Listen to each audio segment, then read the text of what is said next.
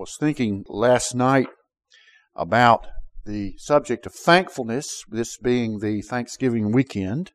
My mind was drawn to a certain matter which I hope to discuss briefly this morning.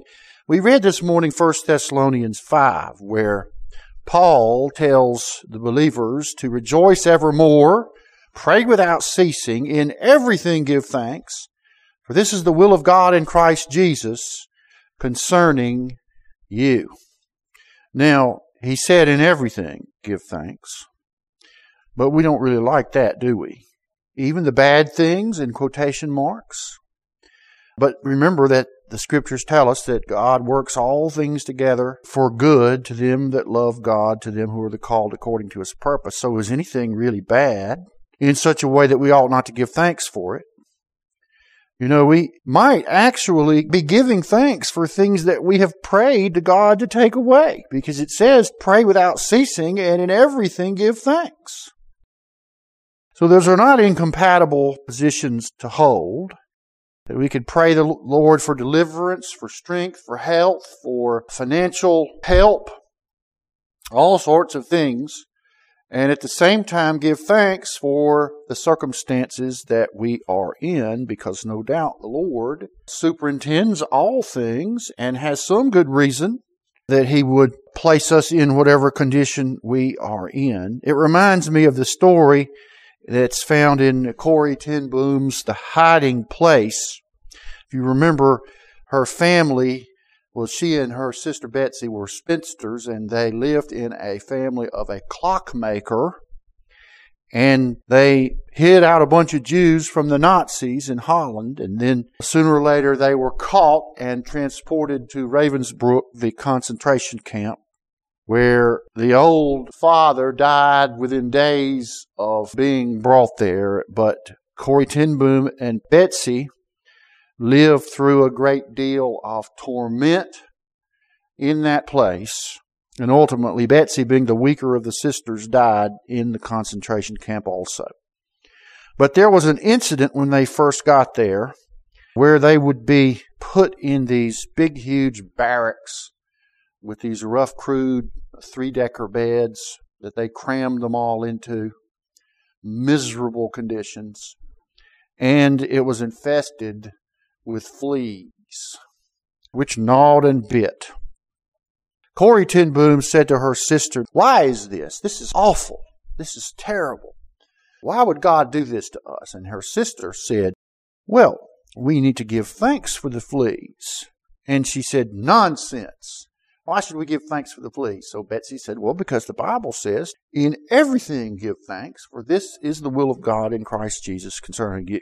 So they held a little two-person prayer meeting, and they gave thanks for the fleas. Betsy without any remorse, and Corrie Ten Boom thinking this is all a little too much. But then they soon discovered that the guards wouldn't come into the barracks because they didn't want to catch the fleas. And that meant that they could hold Bible studies and prayer meetings in the barracks, which were illegal because the guards wouldn't come in and catch them doing it. And so they did. She tells a lot of stories about the consequences of that, how they were able to minister to the other prisoners and preach the gospel to them. So the point was that the fleas were a gift from the Lord, as hard to believe it as it was, and that it was used by God to promote worship, praise, thanksgiving, and the preaching of the gospel to poor, helpless, lost people. Which brings up the question, this phrase, to give thanks in everything, for this is the will of God in Christ Jesus concerning you.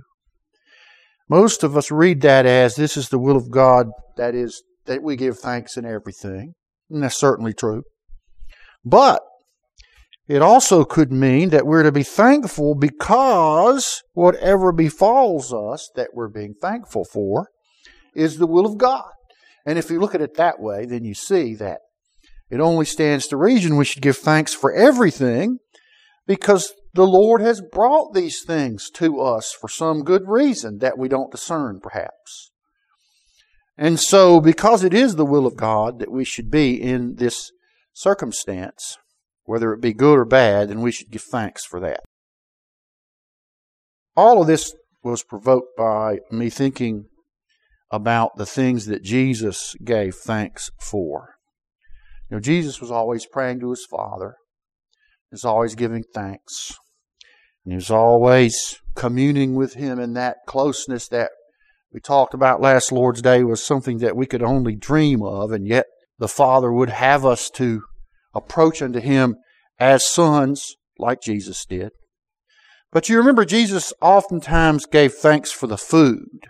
In Matthew 14, the great story of the feeding of the 5,000. When it was evening, His disciples came to Him saying, "This is a desert place, and the time is now past. Send the multitude away, that they may go into the villages and buy themselves victuals." But Jesus said to them, "They need not depart. Give ye them to eat." And of course, they thought that was crazy, because they only had 5 loaves and 2 fishes, they said. And He said, "Bring them hither to me." Now notice the care of Christ for the people. In another example, Christ expresses the concern that if they send these people away, that they will faint along the way, that it would be bad for them to be on the road traveling when they were all famished and weak with hunger. But notice the care of Christ for the people.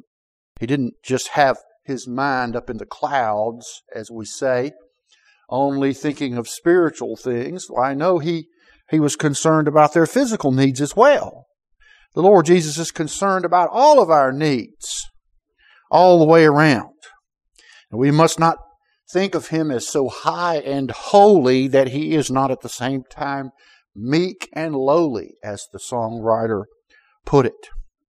And so at verse 19, we see this. "And He commanded the multitude to sit down on the grass, and took the 5 loaves and the 2 fishes, and looking up to heaven, He blessed and brake, and gave the loaves to His disciples, and the disciples to the multitude." Now this phrase, "He blessed," means that He gave thanks to the Lord for providing this food for the people. Now, giving thanks at a meal is a pretty common thing in our society. And it has always been pretty common amongst the Lord's people. But have you ever thought of this, that the one who created all things, that is the Lord Jesus, including all the food, all the stars, all the sun, all the heavens, all the planet, all the mountains, all the flowers and trees, and all the beasts of the field, He created all things, including all of our food. Nevertheless, He gave thanks as a public witness to the fact that we ought to always give thanks to God for the smallest of blessings. You know, one of the things that we are not usually thankful for to God is the things that, quote unquote, we do. In other words, we only thank God for the things that are extraordinary, unexpected, or answers to prayer, but not for the things that we can do, you know. We don't give thanks for the fact that we have a job and make some money and buy ourselves things. We don't give thanks for other things that we imagine in our minds that we're responsible for, because we don't really grasp the truth of the Scriptures that the Lord is responsible for all these things. Every good gift and every perfect gift is from above and cometh down to us from the Father of lights, the Scriptures tell us. And so we are negligent to be thankful for the things we do. Well, here's Jesus being thankful for the things He did. He divided the fish and multiplied them and fed the people, and yet He gave thanks. And He is our model, you see. Now, on the road to Emmaus, of course, the Lord Jesus, we know the story well, where He opened to the disciples the Scriptures, because they thought that Messiah was to redeem Israel, and now He had been put to death. And so the Lord Jesus leads them through the Old Testament and points out the things regarding Himself. So He explained to them that it was foretold that Christ should suffer, should be put to death, should be made an offering for sin, should save His people not from the Romans or from their physical foes, primarily, but principally from their own sin, and to rescue them from the wrath of God and the judgment of death. And He opened their eyes, and then they, at verse 28 of Luke 24, they drew near unto the village whither they went, and He made as though He would have gone further. But they constrained Him, saying, Abide with us, for it is toward evening, and the day is far spent. And He went in to tarry with them. It came to pass, as He sat at meat with them, He took bread and blessed it and brake it and gave it to them. And their eyes were opened, and they knew Him, and He vanished out of their sight. And later on it says that they told the other disciples how the Lord Jesus was known to them in the breaking of the bread. No doubt He was doing several things here. He was reminding them of the Lord's table and the fact that He broke that bread before He went to the cross, and He fulfilled the sign and symbol of the Lord's table with His dying on the cross. And now, you see, every time we break bread, we ought to remember what the Lord Jesus did for us, and He gave thanks for it.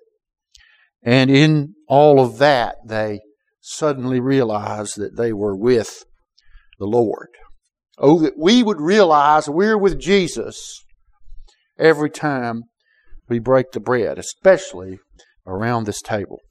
But Jesus also gave thanks that the Father revealed the gospel to simple babes and not unto the wise and prudent. We read this text this morning. You remember in Luke 10, it said, The 70 returned again with joy, saying, Lord, even the devils are subject to us through Thy name. And He said, I beheld Satan as lightning fall from heaven. Behold, I give unto you power to tread on serpents and scorpions and over all the power of the enemy, and nothing shall by any means hurt you. Of course, now He's addressing that to His disciples during the course of His ministry. Notwithstanding in this, rejoice not that the spirits are subject unto you, but rather rejoice because your names are written in heaven. Here is the principal thing for our rejoicing, not any particular physical reality that we find ourselves in, but rather in the fact that the Lord has written our names in the Lamb's Book of Life, and we have been rescued from our sin. Rejoice in that, He said. Then look at what it says at verse 21. In that hour Jesus rejoiced in spirit and said, I thank Thee, O Father, Lord of heaven and earth, that Thou hast hid these things from the wise and prudent, and hast revealed them unto babes. Even so, Father, for so it seemed good in Thy sight. Now, this is an amazing statement. We've preached on it before recently, so we won't go into it in detail. Christ is giving thanks to the Father that gospel understanding and belief is not based on our wisdom and knowledge and prudence. It is rather given to those who ought not to be able to grasp it on their own steam. It's given by the revelation of that gospel to the helpless and the simple, to the children, to those who have no resources in themselves, to those who are not trusting in their own power, but rather always grasp at those who have power to protect them, to carry them, to feed them, to love them, and so forth. And that's to be our attitude towards the Lord Jesus and towards our Father in heaven. We're to have the attitude of children.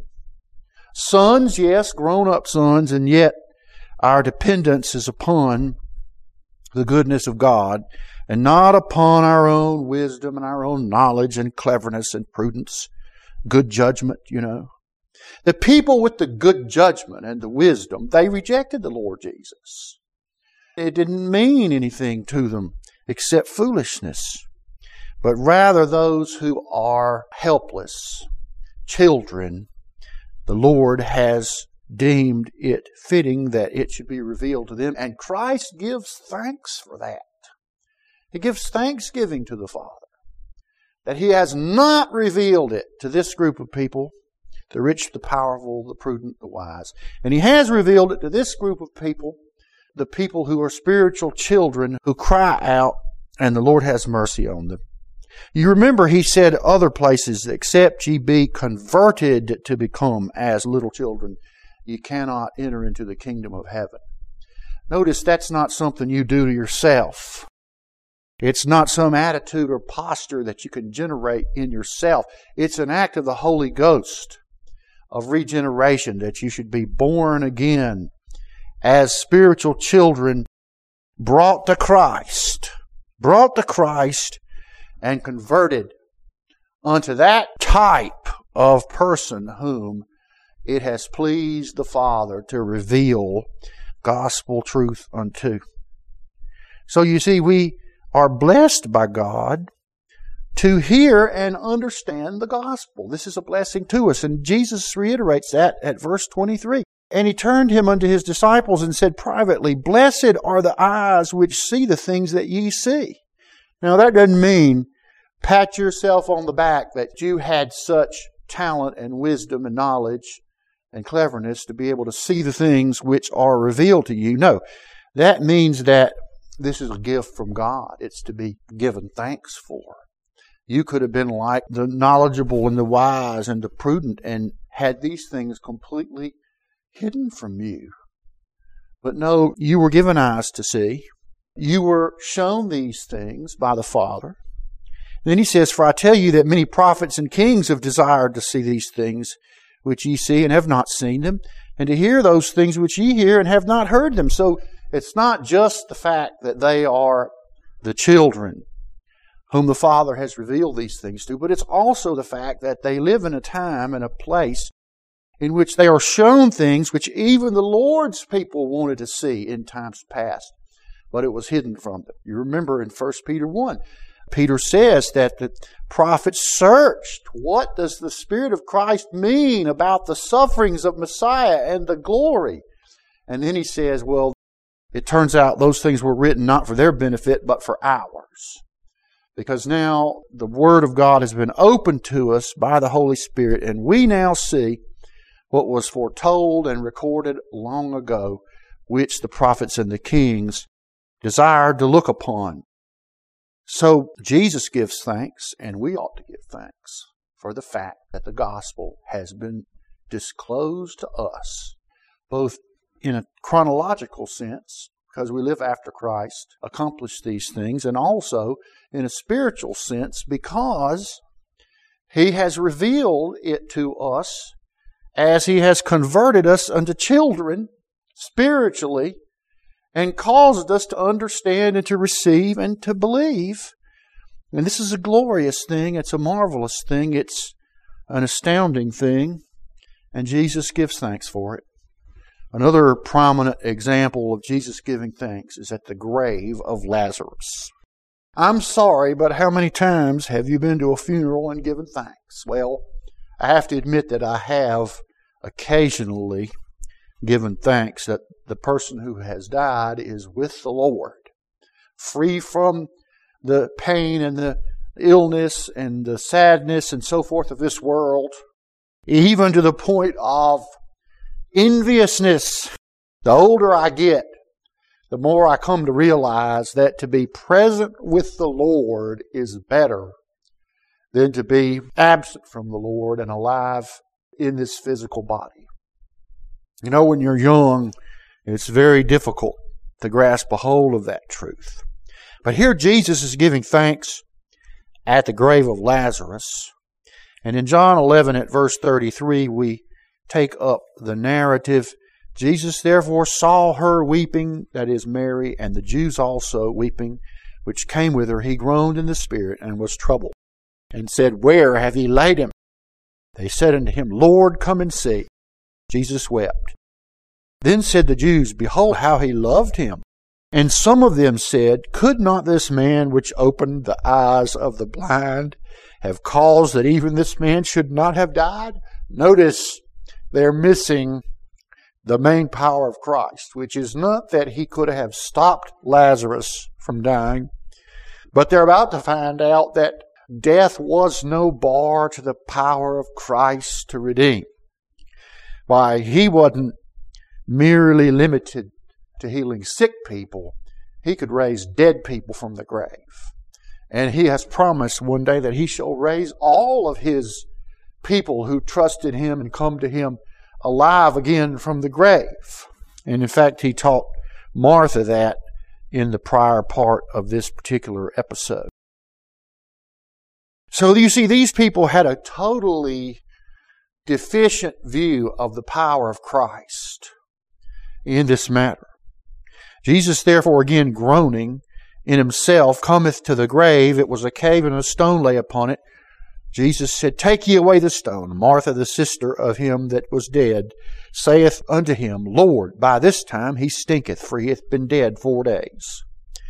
Jesus saith unto her, Said I not unto thee, that if thou wouldst believe, thou shouldst see the glory of God? What is the glory of God that she was about to see? It is the power of Jesus to raise the dead. That is the glory of God.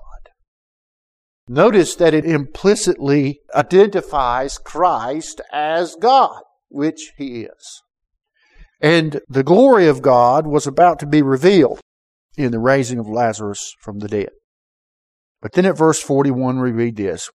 Then they took away the stone from the place where the dead was laid, and Jesus lifted up His eyes and said, Father, I thank Thee that Thou hast heard me, and I know that Thou hearest me always, but because of the people that stand by, I said it, that they may believe that Thou hast sent me. Now here's a place where the Lord Jesus thanks the Father for hearing Him when He prays. And of course, Christ was always in a prayer with His Father all through His ministry and life. He only prayed audibly at certain times, but that would not begin to cover all the prayers of Christ to His Father. He is making thanks that the Father always hears Him. And in this case specifically, that Lazarus should be raised and God's glory should be demonstrated in Christ. And He said that He prayed aloud so that the people might believe that the Father sent Him. Christ is thanking God for this powerful vindication and proof of His ministry, and that His people might trust in Him because of it. And then we know how it turned out. When He had thus spoken, He cried with a loud voice, Lazarus, come forth. He that was dead came forth, bound hand and foot with grave clothes, and his face was bound also with a napkin. Jesus saith unto them, Loose him, and let him go. But then notice this. Then many of the Jews which came to Mary, and had seen the things which Jesus did, believed on Him. Christ's prayer to the Father was answered, that the people might believe that the Father had sent Him. They were convinced. Here's a man who can raise dead people from the grave, even the ones where corruption has already set in. If you go through the examples in the Scripture of Christ raising people from the dead, He raises Jairus' daughter, who's not even cold yet. He raises the widow of Nain's son, who's in a funeral procession, been dead for a while. He raises Lazarus, who's been dead 4 days. The coldness of death or the corruption of death is no bar to the Lord Jesus raising His people from the dead. And one day He will raise His people who've been dead for thousands of years. He'll raise them up just like they had never died. For in Christ, His people who have died are but asleep, the Scriptures teach us. So here He prays to give thanks that the Father hears Him. Well, we ought to give thanksgiving that the Father hears us, that the Lord Jesus hears us, that the Holy Ghost hears us. He hears us when we pray. He promises He does. And rather than gripe about our perception He hadn't given us what we've asked for, we ought to give thanks that He hears us. And we give thanks that He heard the Lord Jesus in His humanity and demonstrated the glory of God in the raising of Lazarus. And then, of course, the Lord Jesus gave thanks at the last meal, at the Last Supper. But the Scriptures say that this was more than once. And I think there's a reason for it. It was the Passover celebration in Luke 22 at verse 14. And when the hour was come, He sat down, and the 12 apostles with Him. He said unto them, With desire I have desired to eat this Passover with you before I suffer. For I say unto you, I will not any more eat thereof until it be fulfilled in the kingdom of God. And he took the cup and gave thanks and said, take this and divide it among yourselves. So Christ offered the prayer of thanksgiving at his last meal before he went to the cross. This is in keeping with his prior standard, giving thanks for meals. But then he gave thanks again, didn't he? He gave thanks for the bread that he broke, that he said, take and eat, this is my body. And he gave thanks for the cup that he gave to them and said, this is my blood of the new covenant shed for many for the forgiveness of sin. So he already had prayed for the meal, which makes his prayer for the bread and for the wine stand out all the more clearly, because if they were only a part of the meal, then he had already given thanks for them, hadn't he? So it was his sacrifice and his death to save us that he gave thanks for the second time. The thanks for the sacrifice is distinguished from the thanks for the Passover feast generally. Christ is giving thanks specially for the bread and the cup of the Lord's table because of what it represents. Jesus is giving thanks for the offering of his body and blood to redeem us. He knew what the bread and the wine signified, and he told his disciples, but they still didn't understand. And it is passing sad that even today the Lord's people often do not comprehend what the bread and the wine signify. Some of them foolishly think it's the real body and blood of Christ. And other people think it's just some vague sacrament, some vague ritual. But Christ and Paul would have us to understand that it is a memorial, a remembrance, a celebration of the actual physical body and blood of Christ, which he laid down on the cross and made a sacrifice and an atonement, a propitiatory offering for our sins unto God in our place as God's Lamb. That is what these symbols point us to and cause us to celebrate, and that is what the Lord Jesus gave thanks for. He gave thanks for what they meant, what they represented.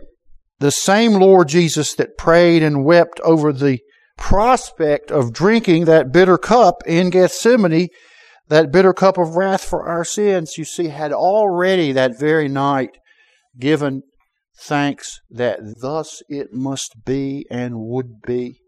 He would die to save his people from their sins.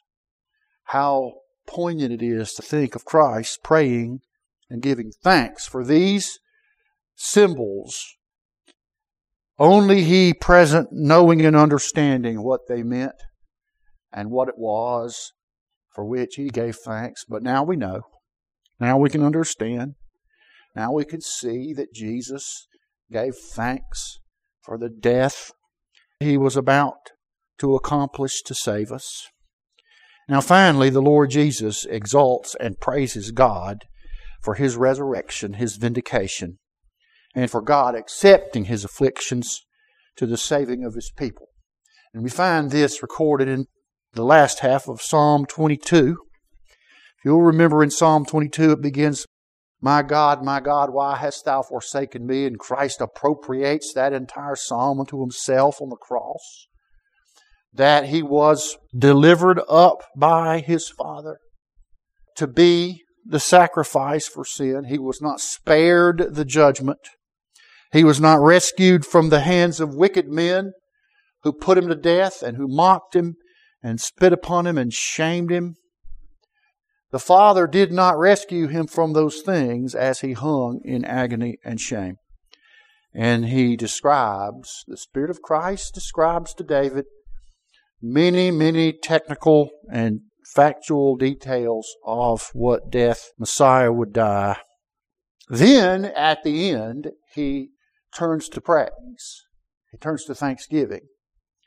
That, in fact, God did not despise, that is, count as worthless, count as nothing, the afflictions of the afflicted. But when he cried out to him, he heard. And the Lord is rejoicing in that.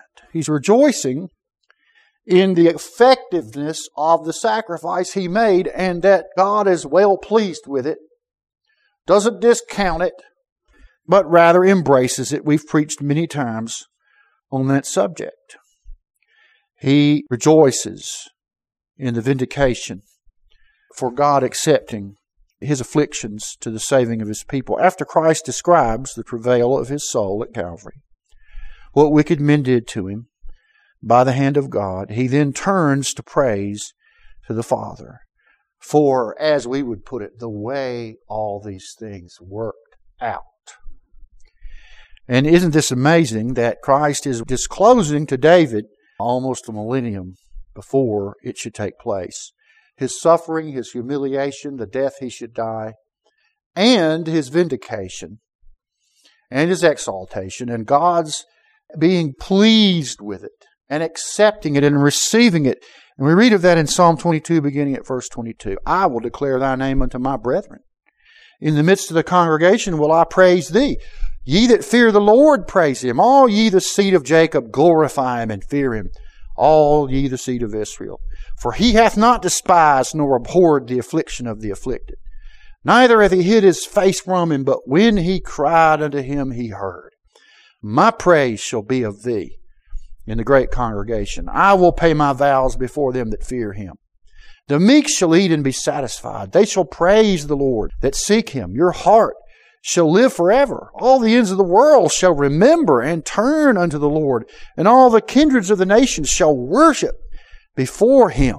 And then later on it says, a seed shall serve Him. It shall be accounted to the Lord for a generation. They shall come and shall declare His righteousness unto a people that shall be born, that He hath done this. You see, Christ is giving thanks and exalting and praising God for the fact that not only has He accomplished this, and not only has God accepted it, not only has He been vindicated by being raised from the dead, but that the Lord's people will rejoice in it, that it will be communicated to those who have not even been born, that there will be people always who declare the righteousness of God and of Christ on the cross, and they will declare it unto people that have not yet been born, shall be born, that He has done this. He has done this. Christ has done this for us. The Father has accepted what He did and has vindicated His dear Son. God heard Jesus on the cross and accepted and embraced what He did there in His dying to save us. And now Christ sings praise to God for the entire ordeal because it accomplishes our rescue. And He rejoices that this gospel of salvation will be told to people who weren't even alive to see it when it took place. Well, obviously, we ought to give thanks to God like Jesus did for the common things as well as the trying things that in the end will show God's power, mercy, and deliverance, and for Christ dying to save us, and for our resurrection that Christ promised to us one day. If Jesus could give thanks for the bread and the wine that symbolized His dying, His bloodshed to forgive our sins, then how can we ever miss an opportunity to do likewise? We ought to be giving thanks for all these things constantly, in the daytime, in the night seasons, when we awake at night, before we go to sleep, as we walk through the day. We must follow Christ's example to give thanks in all things, for as Paul said once again, this is the will of God in Christ Jesus concerning us. Amen. And we come to the Lord's table, and we take opportunity to give thanks again as a group of believers, as a congregation, called out to worship the Lord Jesus and to remember what He did. I'd like to ask Brother Whitten if he'd give thanks for the bread that pictures the body of Christ broken for us. The Scriptures tell us that on the night our Lord was betrayed, He took the bread and He blessed it and He broke it. And he said, take and eat. This is my body, which is broken for you. Do this in remembrance of me. Let's give thanks for the cup that pictures the blood of the Lord Jesus shed to make atonement for our sins. O God, our Father, we rejoice with your dear Son who gave thanks for the cup that pictured his blood of the new covenant shed for many for the forgiveness of sin. We thank you. He was obedient unto death, even the death of the cross. He was willing to be your lamb, to be slain in peace and quiet, and yet in violence. And by the hatred of men, he was willing to be that lamb, to go to be slain on the cross, to shed his blood, to make an atonement for us, to make a propitiatory sacrifice, to appease your wrath at our sin, that we might go free. You had judged in your own body by God himself our crimes. And now there's no wrath left for us, we who've trusted in Jesus. Lord, we thank you for your Son's faithfulness and obedience. And we thank you that he instituted and ordained this supper beforehand so that we might know that it was all intentional and deliberate, if we hadn't figured it out from all the other texts of Scripture that pointed to it very clearly. That Christ knew what he was about to do, that he rejoiced in what he was about to do, and that he knew that the blood that he shed would forgive the sins of his people who trust in him. And we thank you that we have found this to be true, and we can join Christ in giving thanks for it. Help us to really discern the body and blood of Christ and what it is that we truly put all of our hope in for all of time. Thank you for this cup that symbolizes it. We pray in Jesus' name. Amen. The Scriptures tell us that after they had supped, he took the cup and he blessed it and he said, drink ye all of it. This cup is the new covenant in my blood for the remission of sin. Do it as often as ye do it in remembrance of me.